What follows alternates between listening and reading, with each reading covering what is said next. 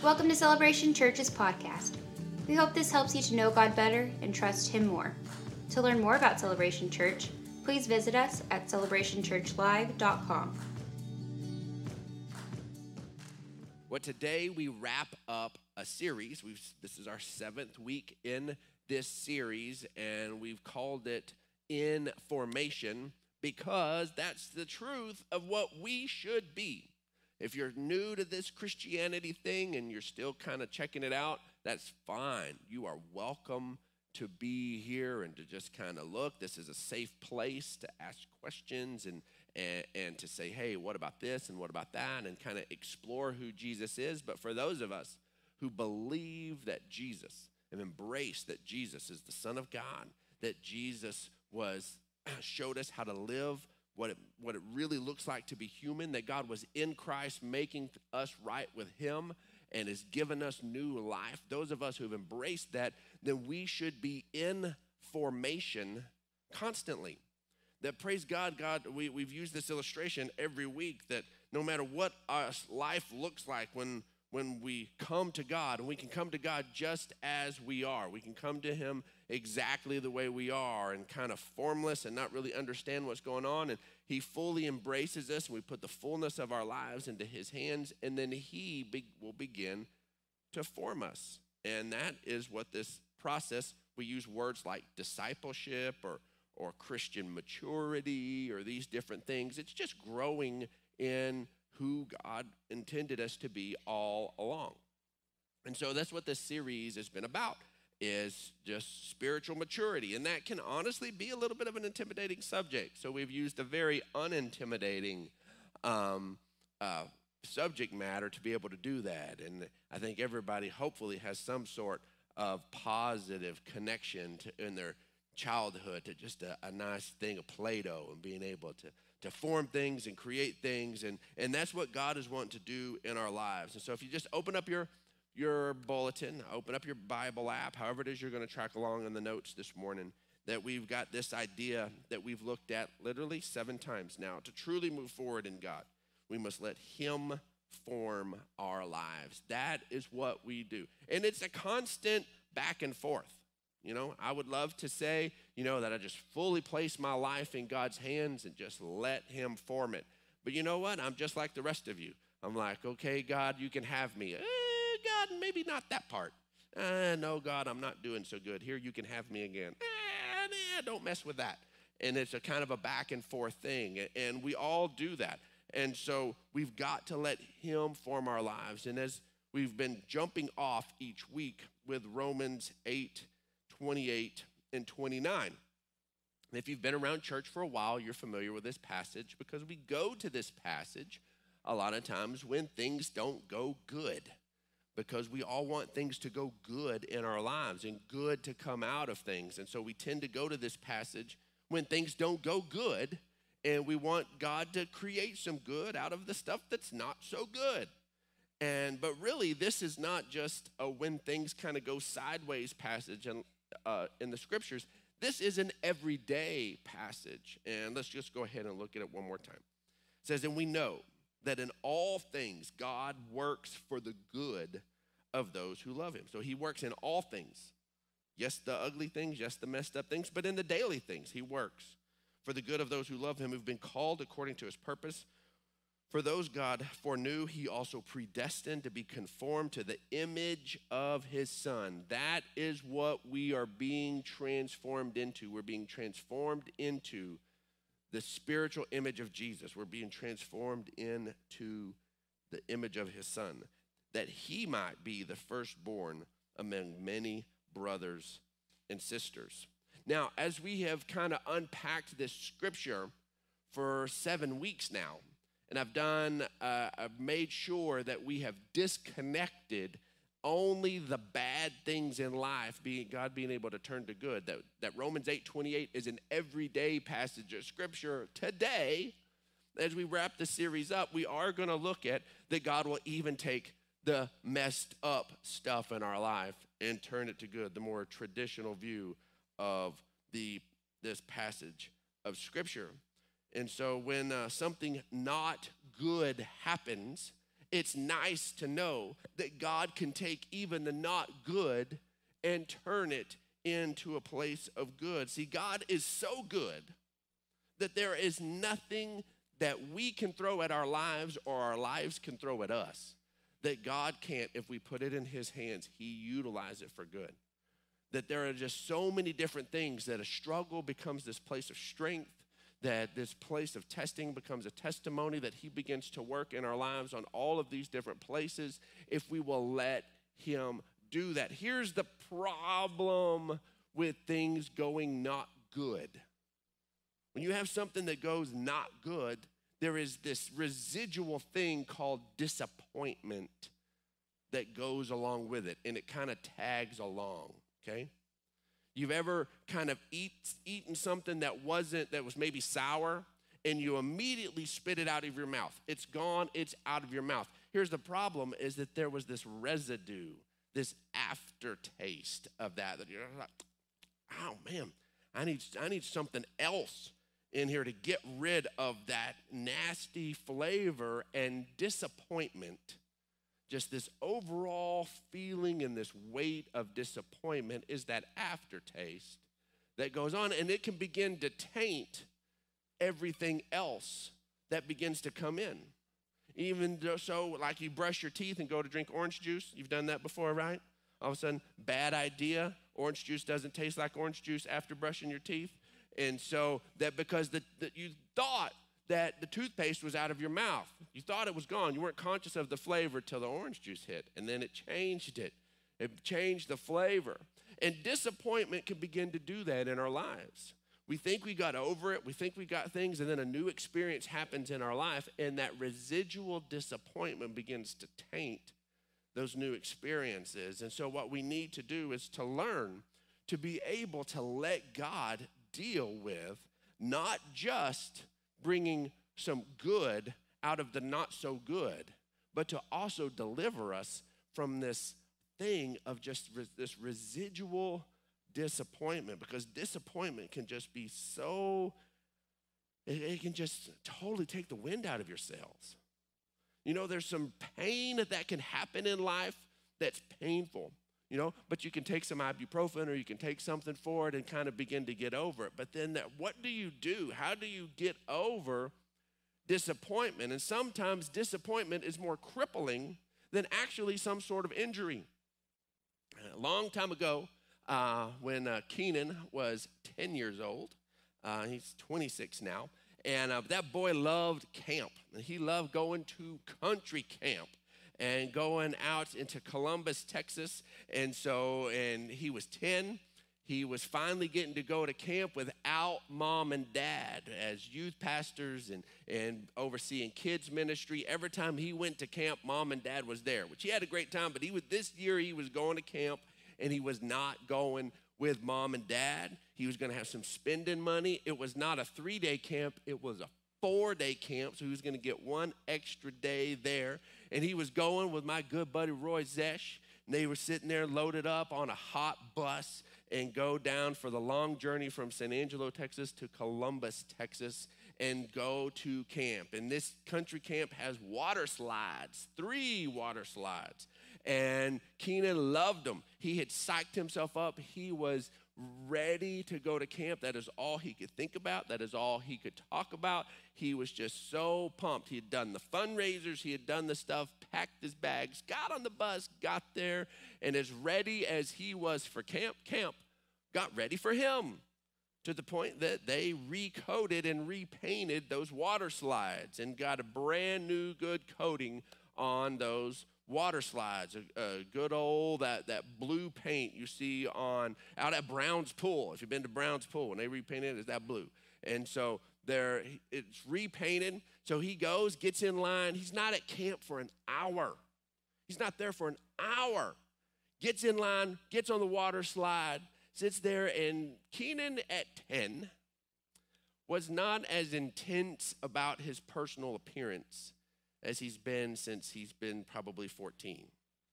And so, currently, you won't see Keenan disheveled. You never know when somebody wants to snap a selfie, get a pic, something's going to happen. Keenan's always pretty put together. At 10 years old, Keenan was not put together. and his toenails were not properly groomed. And he gets on the water slide, and he's going down, feet first, like a good little camper. Then he rolls over on his stomach, so now his toenails are facing the water slide. And that brand new paint, maybe it not cured something, but he hits his toenail on that and gets a paint chip straight up his toenail to the quick. I mean, it just all the way up. And it looks like somebody just took some blue paint and just gave him a nice 1/4-inch stripe all the way down his toenail. He said, but it was underneath. So we get the call, and it's like, Roy calls, and Roy's like, Roy's an old ranching guy. He's like, I think he's fine, And so, and Keenan's on the other line, and he's like, Dad, I'm totally good. I'm good. I can stew camp. And Cutie was not so convinced that her son with paint shoved up to the quick and all that. So then we were like, okay, well, we're going to meet halfway in Austin, and we end up in an ER at 1 o'clock in the morning in Austin, Texas. And I want to tell you, some of that Keep Austin Weird stuff, it ends you up in the ER because we saw it, and it was scary at 1 o'clock in the morning in the Austin ER. And I was like, we need an extra prayer life to go up right here, right now.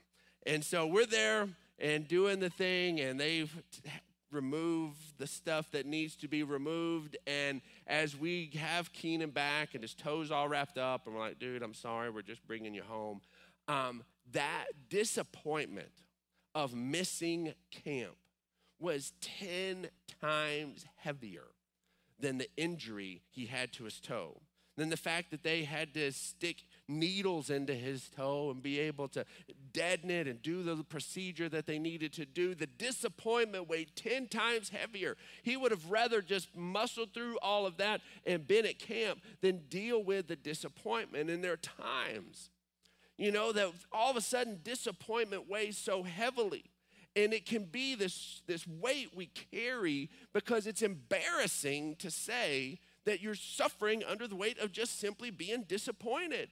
People understand a real injury. People understand a real loss. But when things don't kind of work out the way you wanted to and you got your hopes up, then all of a sudden, man, that kind of thing can be just crushing. And we can just end up suffering with that silently because we feel silly about bringing it up. But that weight of that disappointment of whatever it is in life, whether just a dream that you began to pursue and things didn't work quite the way you thought they were going to work out. Maybe it was a relationship that fell apart, and that disappointment is just crippling. Maybe a number of different things. All of our hopes are in this place, and we need to understand that when disappointment comes in, it comes in and it attacks our very hopes. See, we should not be formed, or we should be formed by God's love and not life's disappointments. But we can find ourselves quietly being shaped and formed by disappointments. How many times, especially as adults, that the things we'd wanted for ourselves at 10, 12, 15, 16, 18 years old, and we look up and we're 38. And some of those dreams that we had are they're shattered, they're gone. And we're just looking to make it through the day. And all of a sudden, this just residual, time after time, disappointment after disappointment just begins to wear at your soul. And we've got to let God begin to come in and rejuvenate and bring that life into us. Romans 15:13 says, may the God of hope fill you with all joy and peace as you trust in him, so that you may overflow with hope by the power of the Holy Spirit.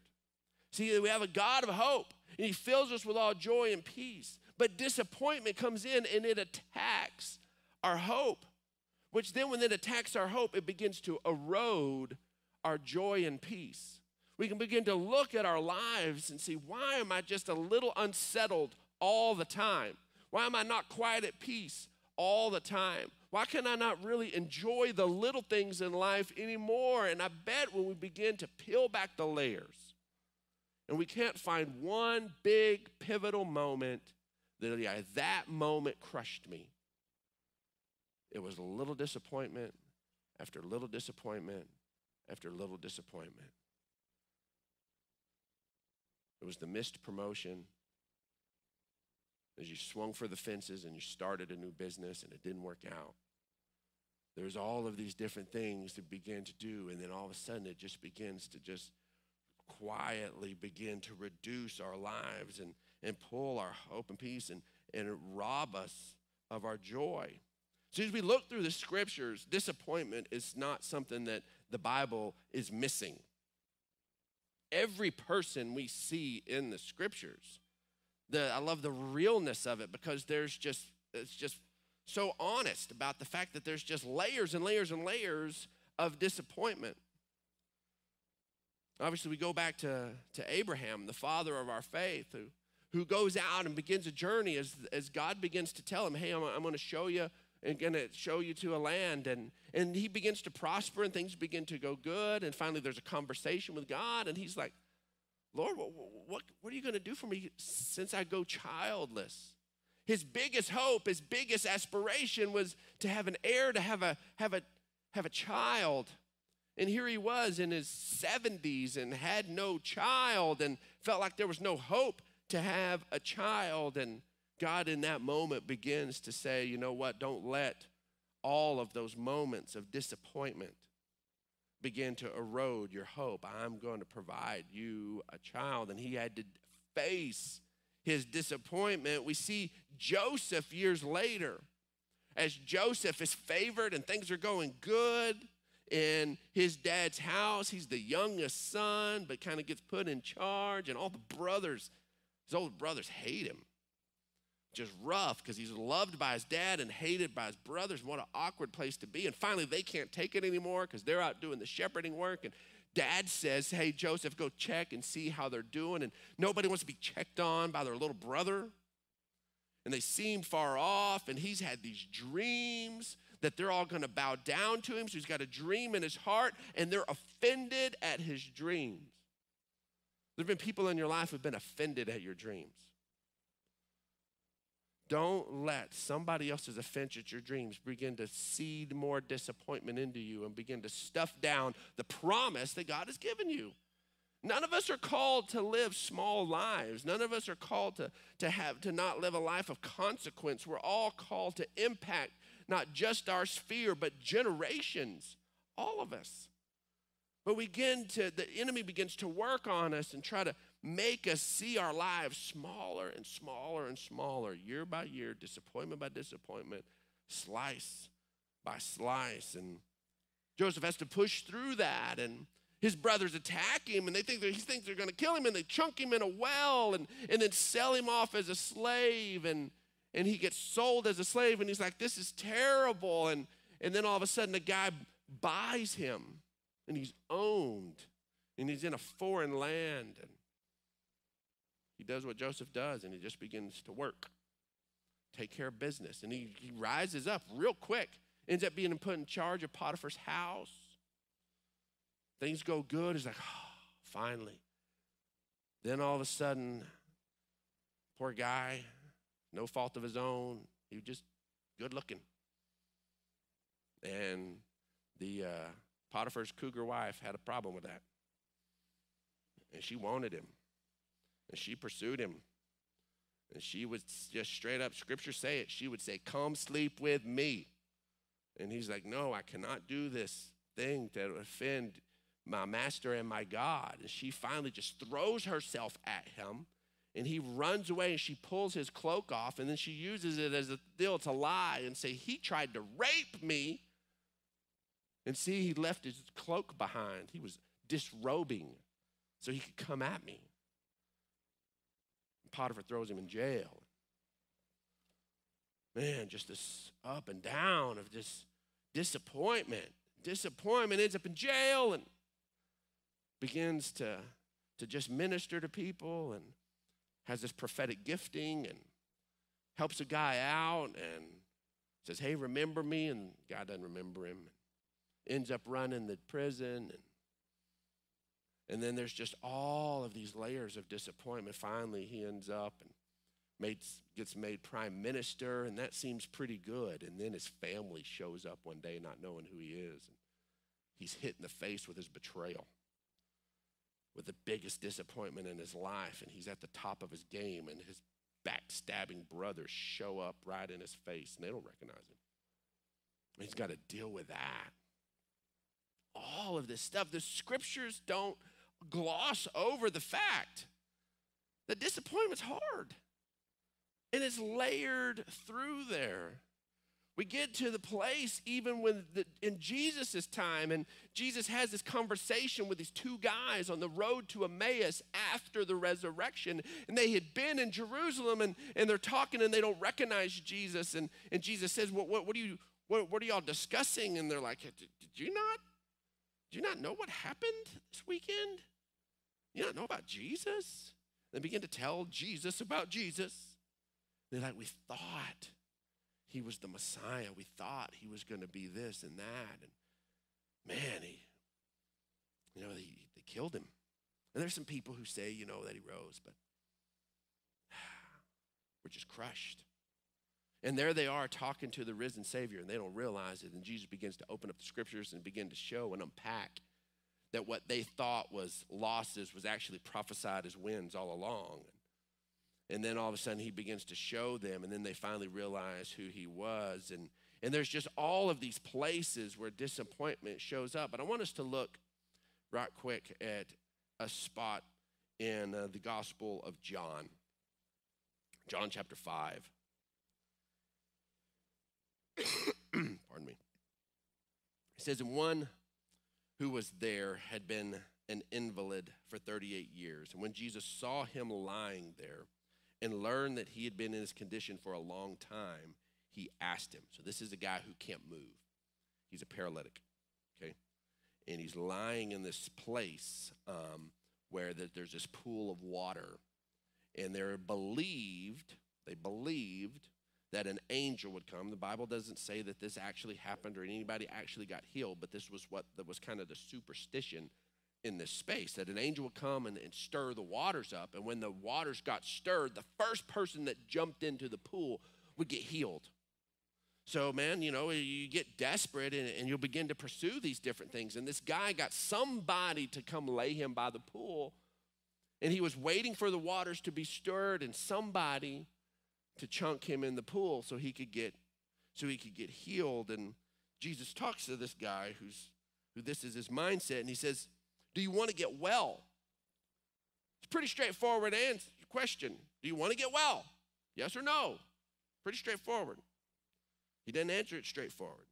He says, sir, the invalid replied, I have no one to help me into the pool when the water is stirred. While I am trying to get in, someone else goes down ahead of me. There he is. He can't even address the question, because to want to get healed and to give a resounding yes would be to have all of his hope begin to be stirred up, and all he can do, and he can't say no because he really wants it. So what does he answer with? He answers with his obstacles. No one's here to help me.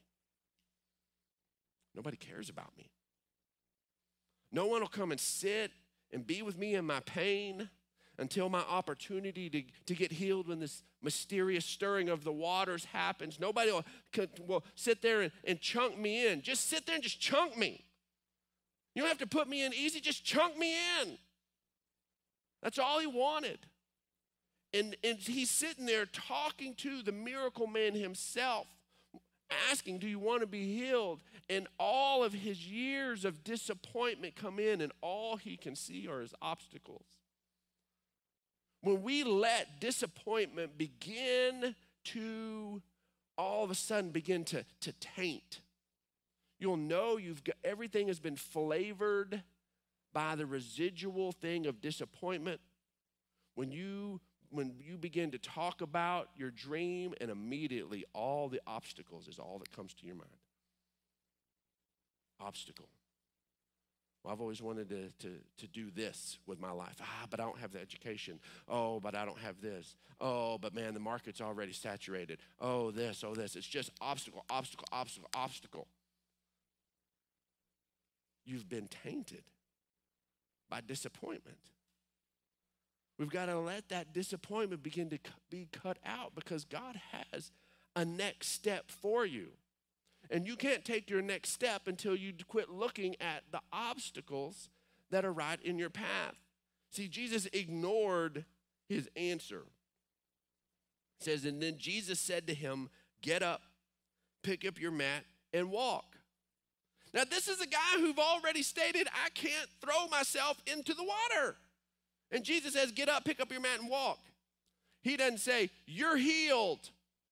And then all of a sudden, he gets some Holy Ghost zap, and woo, I am healed. Now pick up your mat and walk. Now do something with your healing. No. He gave him his next step. You want to be healed? Pick up your mat and walk. When Jesus spoke that, the guy was still as paralyzed as ever. But at some point, when the guy begins to get his mind off of his obstacles, get his mind off of those other things, and begin to get his mind on what Jesus has just declared, that guess what? Maybe I can get up. Maybe I can pick up my mat. Maybe I can walk. Then as soon as his mind began to engage on that and not his obstacles, something begins to take place in his physical body. And it says that at once the man was cured, and he picked up his mat and he walked. And that day on which this took place, it was a Sabbath. And so the Jewish leaders said to the man who had been healed, it's the Sabbath. The law forbids you to carry your mat. This guy had been paralyzed for 38 years. He gets miraculously healed. They've seen the dude before. Nobody goes, oh, this is amazing. They're like, you're not supposed to do that with your healing. You're not supposed to be carrying your mat. What are you doing? My goodness. Folks, there are going to be people that no matter what incredible thing happens in their life, they're going to find fault with it. There are. That's why we talked about dealing with the opinions of others last week. Because if we don't get that in check, we're not going to be able to get this in check. If we're still tainted by the opinions of others, we're not going to be able to actually push out the disappointment, because people's opinions will keep hurling disappointment into our lives. And so this guy had to not care that his healing offended somebody, that him doing what God told him to do offended somebody. I guarantee whatever you do that God has instructed you to do, it's going to offend somebody. Somebody's going to have a problem with it. And so we have to be willing to just move forward with God, and we can just get so crippled by disappointment. When we used to office downtown before we bought this building, we officed downtown for a number of years there on Tuig, and there was a homeless man that would come into the office, and we began to build a good relationship with him. And he lived down on the Concho River. He would stay there under a concrete picnic table, and that's where he would sleep. And he would come into the office. He had his radio, and he liked to listen to his music, and so he needed batteries, and we kept batteries there in the office to keep his radio playing. We'd keep some snacks that he could eat, and keep some food for him and some bottles of water, and he would come in. And sometimes he would visit for an hour or so, and we began to build a relationship with him. And at one point he'd get a job, and so we would celebrate that with him, and he'd begin to get on his feet, and had an apartment lined up, and man, we were just doing all that we could, and helping him get moving in the right direction. And man, things would begin to go a little bit sideways, and poop, we wouldn't see him for a little while, and then want to check on him and be worried about him, and then he would pop in, and it's like, but what's going on? What's going on? And he's like, I just can't do it. I just can't do it. And he had been homeless by choice for years and would continue to stay homeless by choice. I've seen him around town recently. He's still homeless by choice. And nice guy. And but he said, I can't make plans, because when they don't work out, I can't handle the disappointment. I can't handle it. And when somebody can't make plans, you don't realize how many plans you make. You have a plan of where you're going to sleep tonight. You have a plan on some degree of what you're going to do tomorrow. You have a plan on what you're going to do a little bit later. There's some groceries in your cupboard. You have a plan to eat those groceries at some point. You have some plans, just these plans that are just there. And then you have bigger plans and different layers of plans. And this poor guy could not handle any kind of plan, because any kind of disappointment would just crush him. And I can't tell how many times he just sat in our office and cried. He would just cry at just these different things, that things didn't work out, or somebody was harsh with him, or these different things would take place, and he just couldn't handle it. And the only lifestyle that allows no plans whatsoever is a homeless lifestyle, where you don't know where you're going to sleep, and you don't know what you're going to eat, and there's no plan, and you're just like, I'll figure it out as I figure it out. And that is the ultimate extreme of being so shaped by disappointment that you can't even pursue anything at all. Most of us are not there.